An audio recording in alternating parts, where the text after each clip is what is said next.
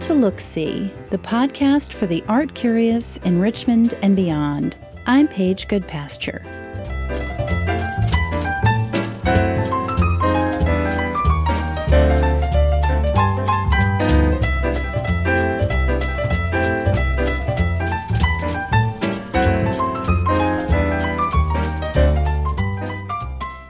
Since the 1960s, multidisciplinary artist Howardena Pindell has been pushing the limits. She was one of the first women of color to curate at a major museum. She was an abstract painter when Black artists were expected to represent their ideas figuratively. And she was overt about social and political issues when abstract artists were expected to produce work free of such, quote, impurities. She broke the boundaries of painting itself, using unconventional materials and techniques in her work from the beginning of her career. And she continues to challenge art world dogma, both with her words and with her art, as her career moves into its sixth decade. A major survey of her work, Howardena Pindell, What Remains to Be Seen, is currently on view at the Virginia Museum of Fine Arts. I recently sat down with Howardena Pindell, as well as Valerie Cassel Oliver and Naomi Beckwith, co-curators of the show, to talk about the exhibition. We talked about Howardena's work and some of the biggest questions swirling around art today. I am here at the Virginia Museum of Fine Arts today with Howardena Pindell and Valerie Cassel Oliver and Naomi Beckwith, who are the co-curators of this incredible exhibition, retrospective exhibition of Howardena's work that is on view currently at the Virginia Museum. And we are just thrilled to have this exhibition here at the Virginia Museum, and I am thrilled to have the opportunity to talk with the three of you this morning. So thank you so much for being here. I wanted to start out by talking with you all about the title of the exhibition. So the title is Howardena Pindell, What Remains to Be Seen. I'm Valerie Cassel Oliver. I am the Sidney and Frances Lewis Family Curator of Modern and Contemporary Art here at the Virginia Museum of Fine Arts. I think when we were compiling the exhibition, knowing that it would be 50 years of work, what we wanted to signal that even though it was a retrospective, that it wasn't an endpoint, that it was primarily a platform to take a moment and take view of what had been created over the last 5 decades, but then to also signal that this is work that continues and that she's an artist that continues to produce extraordinary works of art. I am Naomi Beckwith, and I am the Manilow Senior Curator at the Museum of Contemporary Art in Chicago. Oftentimes, when we talk about retrospective, that means we're at an endpoint looking back. But her life continues, and if there's something that is true is that Howardena is so prolific.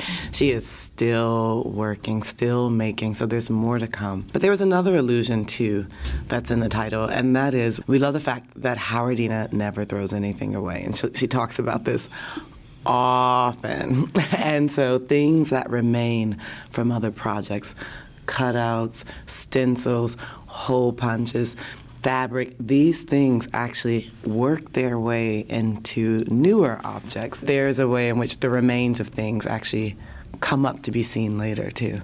We're still discovering things from the apartment and studio, things that are still coming to the fore. As Naomi mentioned, we were asking just the other day about a sculpture that was in a photograph, and Howardena's response is, it's probably somewhere. And I think eventually that piece will reveal itself. Mm-hmm. Because the one thing that is true with artists who have been working for long periods of time and working in points where their work goes under-recognized is that they hold on to things and that those things get stored, sometimes from view, but never truly forgotten. But it has to come back to the fore.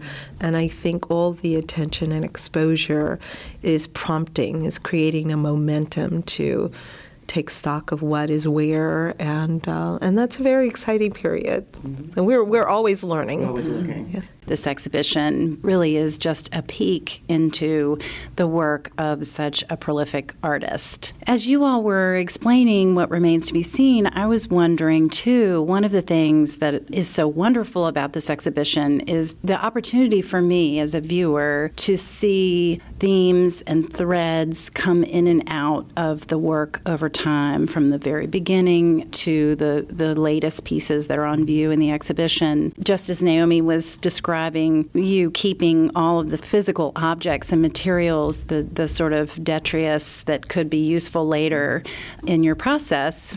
Also, it seems as though maybe that is the case with ideas as well, that there are things that you explore in a certain time period of your practice that then weave themselves back into the work, and those ideas also remain to be seen in different ways. My name is Howardena Pindell, and I've had the good fortune of having an exhibition here at the Virginia Museum of Fine Arts. I'm just very moved to be here. Well, I just don't throw anything out. I would say my work in a museum really helped me to see how valuable it is to keep your work. I try to keep everything, and it's a mystery to me in terms of that little piece of sculpture. Where could it be? And yet, about 2 weeks ago, one of my assistants unearthed a plastic crate of small works, very much related to the baseball piece, and we were like stunned. It was hiding in my storage. So things sort of become, shall we say, unearthed at unexpected intervals. So I'm hoping that maybe if I explore a closet not in the foyer, maybe I should do that though, or the closet in the hallway, that buried there is this one piece of sculpture. And I actually didn't like that piece of sculpture, so I sort of pushed it away. But no, I don't throw things out. You were speaking of your museum work. For the early part of your career, you were a curator at the Museum of Modern Art in New York, and I believe you were the first African-American woman. There was Valerie Sims. Both of us were the only curators of color. I was in the group that helped unionize the museum. I mean, working at the Modern is a little bit like being a gladiator in the Coliseum. You know, you have to watch your back. Now there's a whole new group of people. I don't know, the people that are there now. But it was pretty raw when I was there in terms of competition. There were gifts that you from working there, you learned about the importance of archival materials. Absolutely. And you were able to, I know you've spoken before about how important it was to you and to your work to have access to that collection. But also there were a lot of challenges, and many of those, at the time you were there, ran along race and gender lines, which also is a theme that runs through your work over time. So those experiences, I'm sure, had some influence over your later work. Yeah.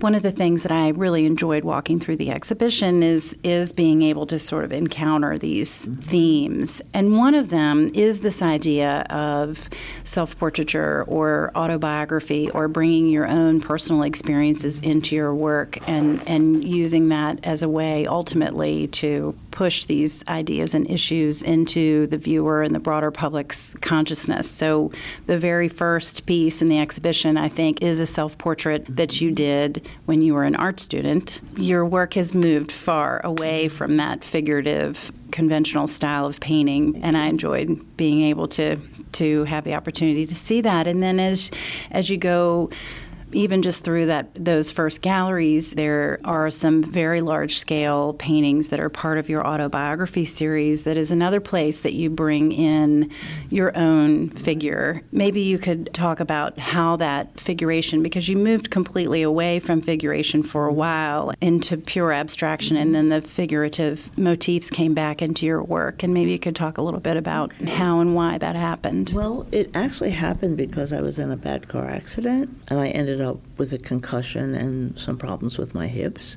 So after the accident, you began to explore again the figure and imagery in your work that had been largely absent prior to that. I think that when you wake up and you might have been dead, you kind of reevaluate yourself and your work. And I wanted to put my experience into the paintings. I also wanted to explore political issues that I found, very unsettling. So the work shifted. I started driving nails into some of the works on paper, which reminds me a little bit of African art in Cassel. But I wasn't as aware of that. I just simply, when I saw in Cassel, I thought, oh my God. But no, it's just I had a lot of, I think, anger and hurt from being hurt, and being in the hospital for a while because of the concussion. And I just seemed to find my voice after that because I felt it was urgent to make your thoughts and experiences known, even if it's just to yourself, because of life being fragile and potentially something could happen. I'd be gone. Yeah.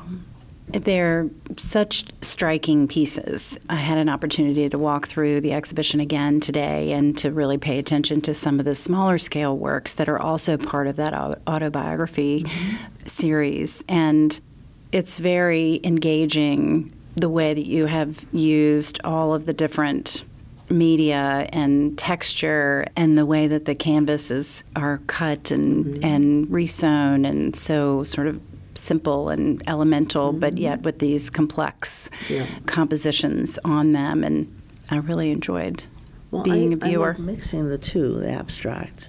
For example, the painting Scapegoat, it mixes both figuration and abstract. But there are funny things that there are kind of premonition things in my paintings, and I just don't like that. I don't want that. I guess one example, like in the triple image of me, the person that's furthest away was an old boyfriend. I couldn't get him out of the painting. I tried so hard to paint him out of the painting, and I wanted it to be just me at a younger age. And finally, I just gave up. I left it. But anyway, I just kind of am cautious of the premonition side that appears to creep in when I'm mixing figurative and abstract. Right now, I'm working primarily with abstract, but I'm also doing pieces for a new exhibition space in the city that's being built called The Shed. One of the pieces I'm working on is about 9 by 9 feet with hands that are cut off at the wrists, and it's about how when King Leopold of Belgium went into the Congo, he would have people's hands cut off if they did not agree to work for free on the rubber plantations. The piece will have silicone hands, which if you've seen silicone, it's very rubbery and bouncy. That'll be on the floor, and then a bucket of stage blood. And then the wall, the 9-foot piece will have hands done in a way where it looks like you see hands at a distance and hands that are closer. And then there'll be text, talking about how this happened in the Congo. But then also Columbus did that in the Caribbean. He told the Arawak Indians and the Taino, if you don't bring me gold, I'll cut off your hands. One point I wanted to make about the Congo is some of our major wealthy families benefited from it, and they laundered the money through culture. So when I go to a museum now, I think, oh, this is like blood diamonds. This is blood art in terms of how they took their money and recycled it, shall we say, laundered it. People don't ask questions in terms of what is the source of the wealth. And that's one of the things that you have spoken about as being very important to you in your work, is this idea of engagement and of connecting yourself first and then the people who are viewing your work with history and current events and making people aware of what is going on in the world around them and what has gone on, what is the history. You've talked about wanting to draw viewers out of their own experience and to, I don't know that you use this word, but it brought to my mind the idea of empathy, being able to not step in someone else's shoes, because I think that's actually impossible. Really, all we can do is try to understand a little bit better someone else's experience. But at the beginning of your career, at that period of mid-20th to late 20th century abstraction, that was kind of a no-no in the art world. That was not pure, that abstraction wasn't supposed to contain these kinds of political and social ideals. And so when you first started exploring those ideas in your autobiography series and others, what was that like for you as an artist in New York City? Being abstract was also frowned upon in the Black community in the 70s, and people like Bill Williams and myself were thought of as kind of almost traitors, that we should be doing work that is specific to the black community. And I remember both Bill and I, at different occasions, went to the Studio Museum in Harlem with our work, and the director told us to go downtown and show with the white boys. But then, there were a couple of things that made things shift in the art world. For example, the NEA cut off funding to the artists. So what happened was the corporate side of the art world stepped in and started funding things, but funding things that they like. I'm very grateful now that Trump is not concerned with culture. And then I started thinking, well, Hitler was an artist, and he went after artists.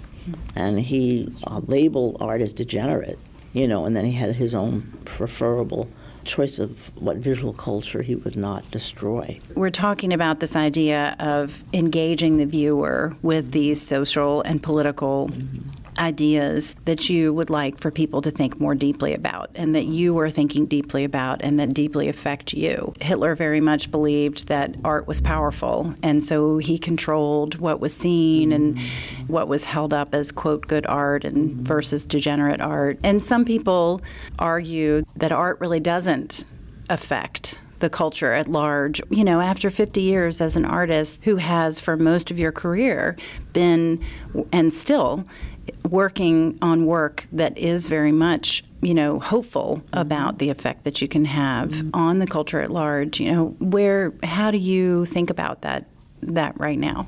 Well, it's kind of, I write also, and so sometimes I feel that I'm more articulate writing than painting. I'm working now primarily with abstraction, but then there's a counterbalance with the shed. I see the arts as a very small community in terms of the world at large, but then artists are the ones that create everything. How this table's designed, or chair, or, even that free Wi-Fi sign. There's someone out there who is working within visual culture, but from the commercial aspect. And I think that affects all of our lives. In terms of the sort of rarefied area of art galleries and museums, like sometimes I think of New York and the art world as a very tiny piece of real estate. It's bolstered up by corporate culture in terms of the people who have money who can afford to buy. But what I noticed with Obama a lot of artists of color came out of the woodwork. It was more supportive, an environment for artists of color and for artists in general. I think with Trump, it's like a blind spot that he has, mercifully. But because of his policies and, his kind of outrageous outbursts, he is unifying groups of people, including artists, to protest, to push back, even if under Obama, these particular groups of people wouldn't get together because in a way they might say, oh, well, that's over with. I know a number of young African Americans who said, basically, I don't want to hear about civil rights. It's all past. Everything's better. And I thought, oh, my God, Trump's in. What are they thinking now? So it's helping to clarify for some of the younger generation that thought it was all over, that things are better, to see that the empathy that developed under Obama was fragile. Naomi and Valerie, I'm interested in hearing a little bit about both of your views on this issue of art and social and political change. Naomi, you are in Chicago, and I think of Chicago as being an arts community that is, as a whole, more diverse and particularly welcoming to black artists. There's a good, solid, critical mass of black artists working in Chicago, and as being a place where that is a little bit more forefronted than maybe in some other communities. And Valerie, the Virginia Museum has, within the past decade or so, really committed itself to this idea of representing more fully the community that it exists in. We are having lots of discussions about public art in Richmond. So I wonder, I'd love for each of you to speak a little bit about your thoughts about what do you hope and expect that people will take away from art that tries to get us to think a little bit more about some of these issues? This is probably one of the more pertinent questions of our time. The overarching question is, what sort of America do we want to see? The other questions that get wrapped up in that are, what value do we ascribe to art that begins to maybe form or even push against that vision of the world or the America that we want to see. And lastly, how do we remain sensitive to folks who may fall outside of that working way? Chicago is incredible. I remember a historian, Tony Jute, once saying that Chicago is the quintessential American city.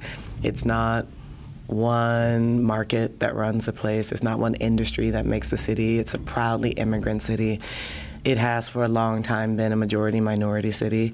In fact, I probably think for all of its existence, it has been, even though the shifting conversations and definitions of minority and majority shift. So it's a place where people have to understand what does it mean for cultures to live together and to collide. And the art world has very much reflected that, and I think honored that in Chicago. And as you mentioned, so many artists of color have found careers, legacies, institutions to support themselves there.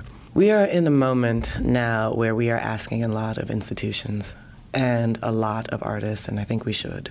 We're asking those institutions to be sensitive to the structures and legacies of inequality that have allowed them to thrive, that subconsciously we may even be enacting.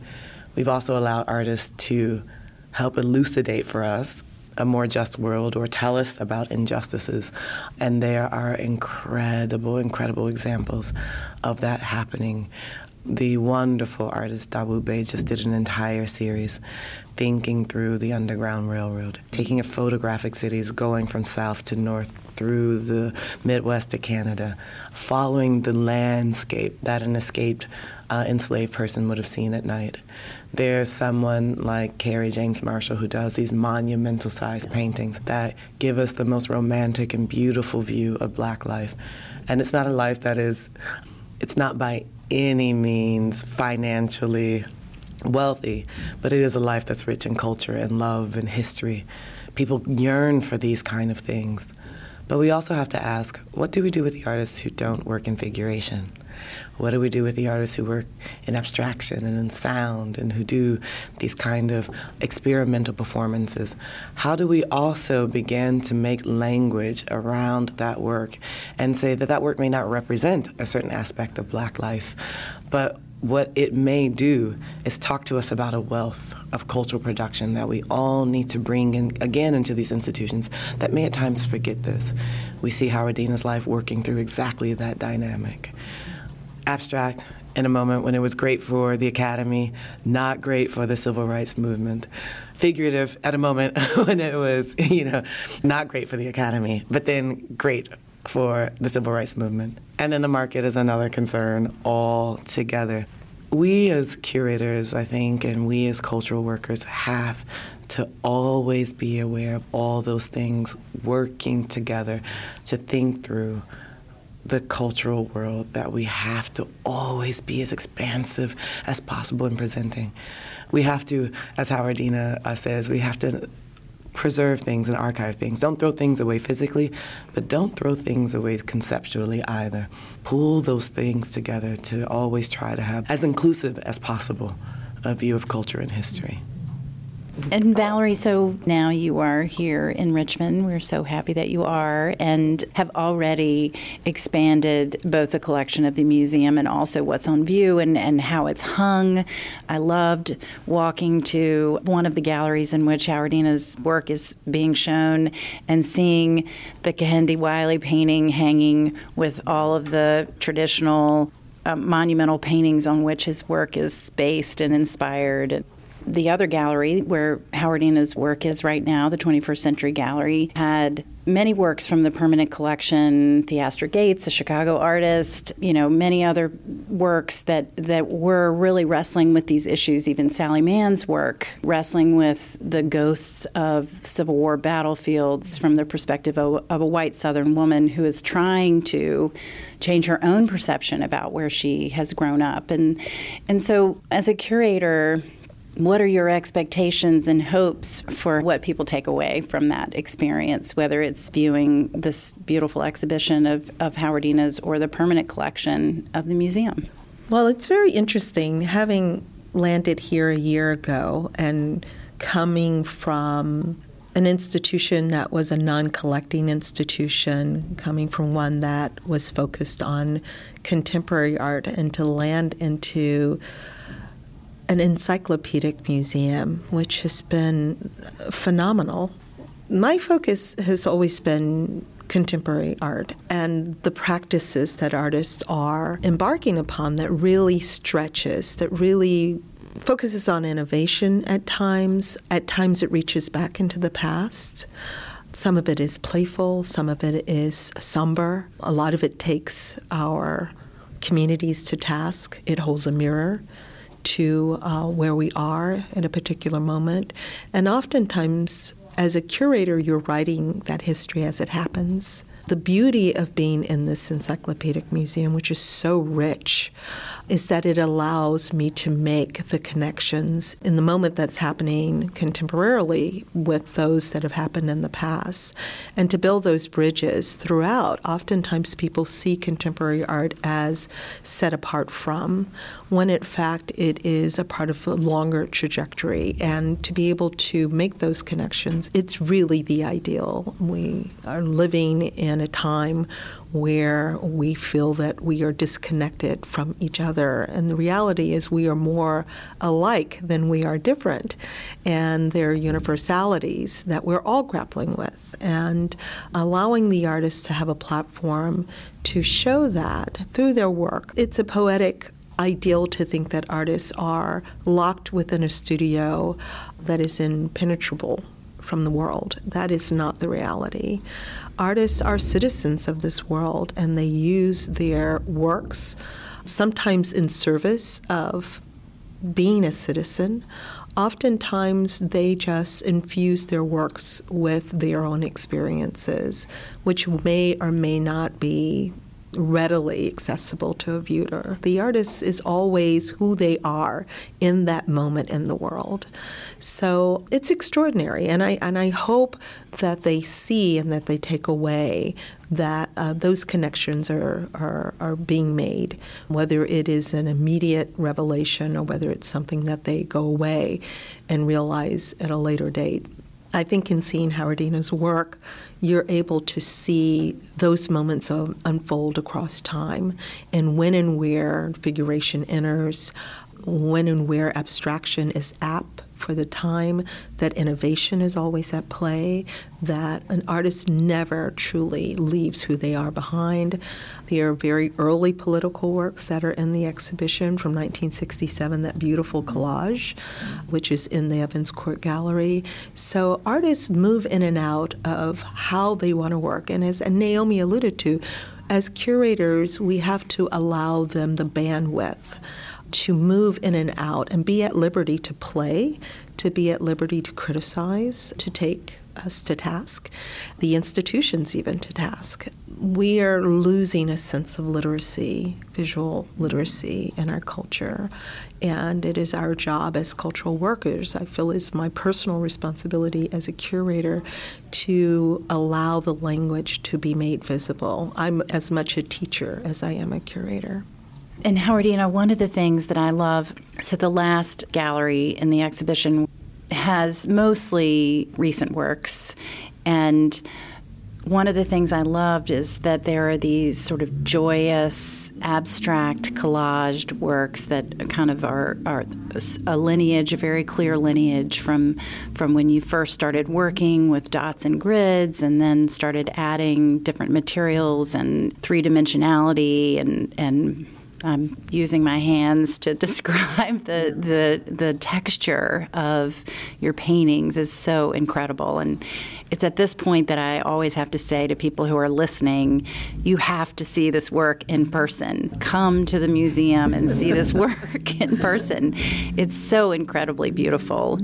And so there are these works that when I view them, the feeling that I get is just joy. The color, the beauty of the images, the clear pleasure that you took in making the pieces. I love the materiality and the color in those works. And yet, on an opposing wall in that same gallery are paintings that are very dark, both in their subject matter and also in their color. I mean, some of them are literally black on black. And you're almost doing those things at the same time. You mentioned that you're working on this painting about the Congo, or it really sounds like almost an installation piece about the Congo, while at the same time working in abstraction. I can imagine that those paintings might be more similar to the spiral collaged paintings. As an artist, it sounds like, these ideas are both present, and that part of your work as an artist is finding balance.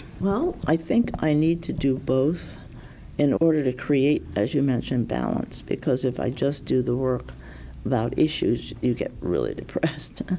And I have a lot of fun with the others, but then in the back of my mind is I should be doing the other. So they kind of feed on each other in a positive way. There's a new piece I'm working on now that will be part of my abstract work, where I love to sew. I'm sewing the piece together. I don't know, the process itself for me gives me a certain kind of peace of mind. With the others, I wouldn't call it peace of mind. Maybe I get more kind of clarity about things that I find that concern me, and also feel motivated by the fact that I can tell that story out in a public forum. Some communities are very sheltered. These sound like a lot of the same issues that you dealt with in a much more kind of in-your-face way in your video, Free, White, and 21. And it's sad to think that that video was made in 1981. 80. Is that right? 80. And that here we are 38 years later, and still there is such a lack of awareness about the invisible to white people privilege that still exists. Naomi and Valerie, what haven't I talked about that you all would really like to share? The word I often think about when encountering Howardena's work and encountering her life story is multiplicity. And this word is so important in trying to both encapsulate her practice, one that is, now over 50 years strong, and one that has moved through so many formal aspects and conceptual aspects and moved through media and has experimented across media. It's difficult to encapsulate that in one show, but the best challenge in the world, because you begin to make a narrative around threads that walk through all these projects. One of the difficult things for a lot of people, especially critics for Howardena's work, is how do we make sense of what happened before 1979 and what happened after 1979? And the answer is, well, it was a shift but not a radical break. Because if you look at these works that are figurative, the techniques and forms that she puts into those figurative works are exactly what she'd been doing in the 60s, really starting to develop in the 70s. If you look at some of the themes and images in the video drawings, which are actually chance operations, it's, turn on the TV and put the shutter on the camera and see what works, there's still some of the exact same framing and forms from the early paintings where you see baseball players on the mound.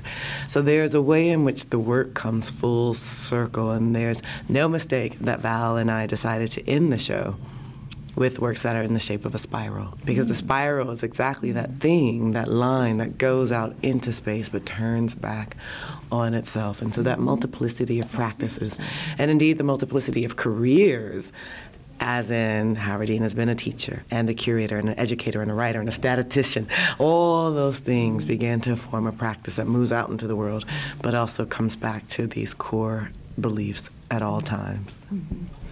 Well, maybe because I'm not a critic, I didn't really have that issue. Mm-hmm. When I walk through, I see these threads coming to the surface and submerging and coming to the surface. It is a continuous spiraling journey or elliptical journey, and that was one of the things that I love about the show.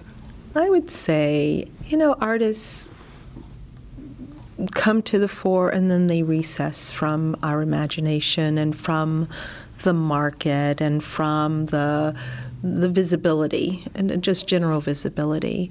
But that doesn't mean the artists are not working. It doesn't mean they stop creating. They are constantly moving in their practice. And And I think it's very important. I mean, Howardena has been at the fore of her own practice and in her own engagement for 5 decades, oftentimes working without a spotlight being shown on the work. It's important to know that artists continue to create, whether they're in the public eye or not. I could not be more thrilled to have worked with Naomi in bringing this very important work to the fore. You really do see how artists do have an impact in moments and in time, and just over long periods of time. Naomi alluded to the fact that Howardena has been a teacher for 40 years. Yeah. Many artists have been touched by her, many who are living right here in Richmond, Virginia. It's extraordinary to know that people can have that kind of impact, oftentimes right underneath our very noses and when we're not looking. Well, Valerie, Cassel, Oliver, Naomi Beckwith, and Howardena Pindell, thank you all so much for this gift of your time in a very busy day and week. And thank you so much for sitting down and talking with me for LookSEE. People must come and actually see this show in person. It is just so beautiful, moving, thought-provoking. Thank you all so much. You're welcome. Thank you. Thank you for such sensitive questions. Yes. Yeah. That's it for this episode of the LookSEE podcast. You can find much more to watch, read, and listen to about the visual arts on our website, lookthensee.com. You can also find a comprehensive, up-to-date listing of artist talks, art exhibitions, and more. So go out and see some art. I'm Paige Goodpasture, and thanks for listening.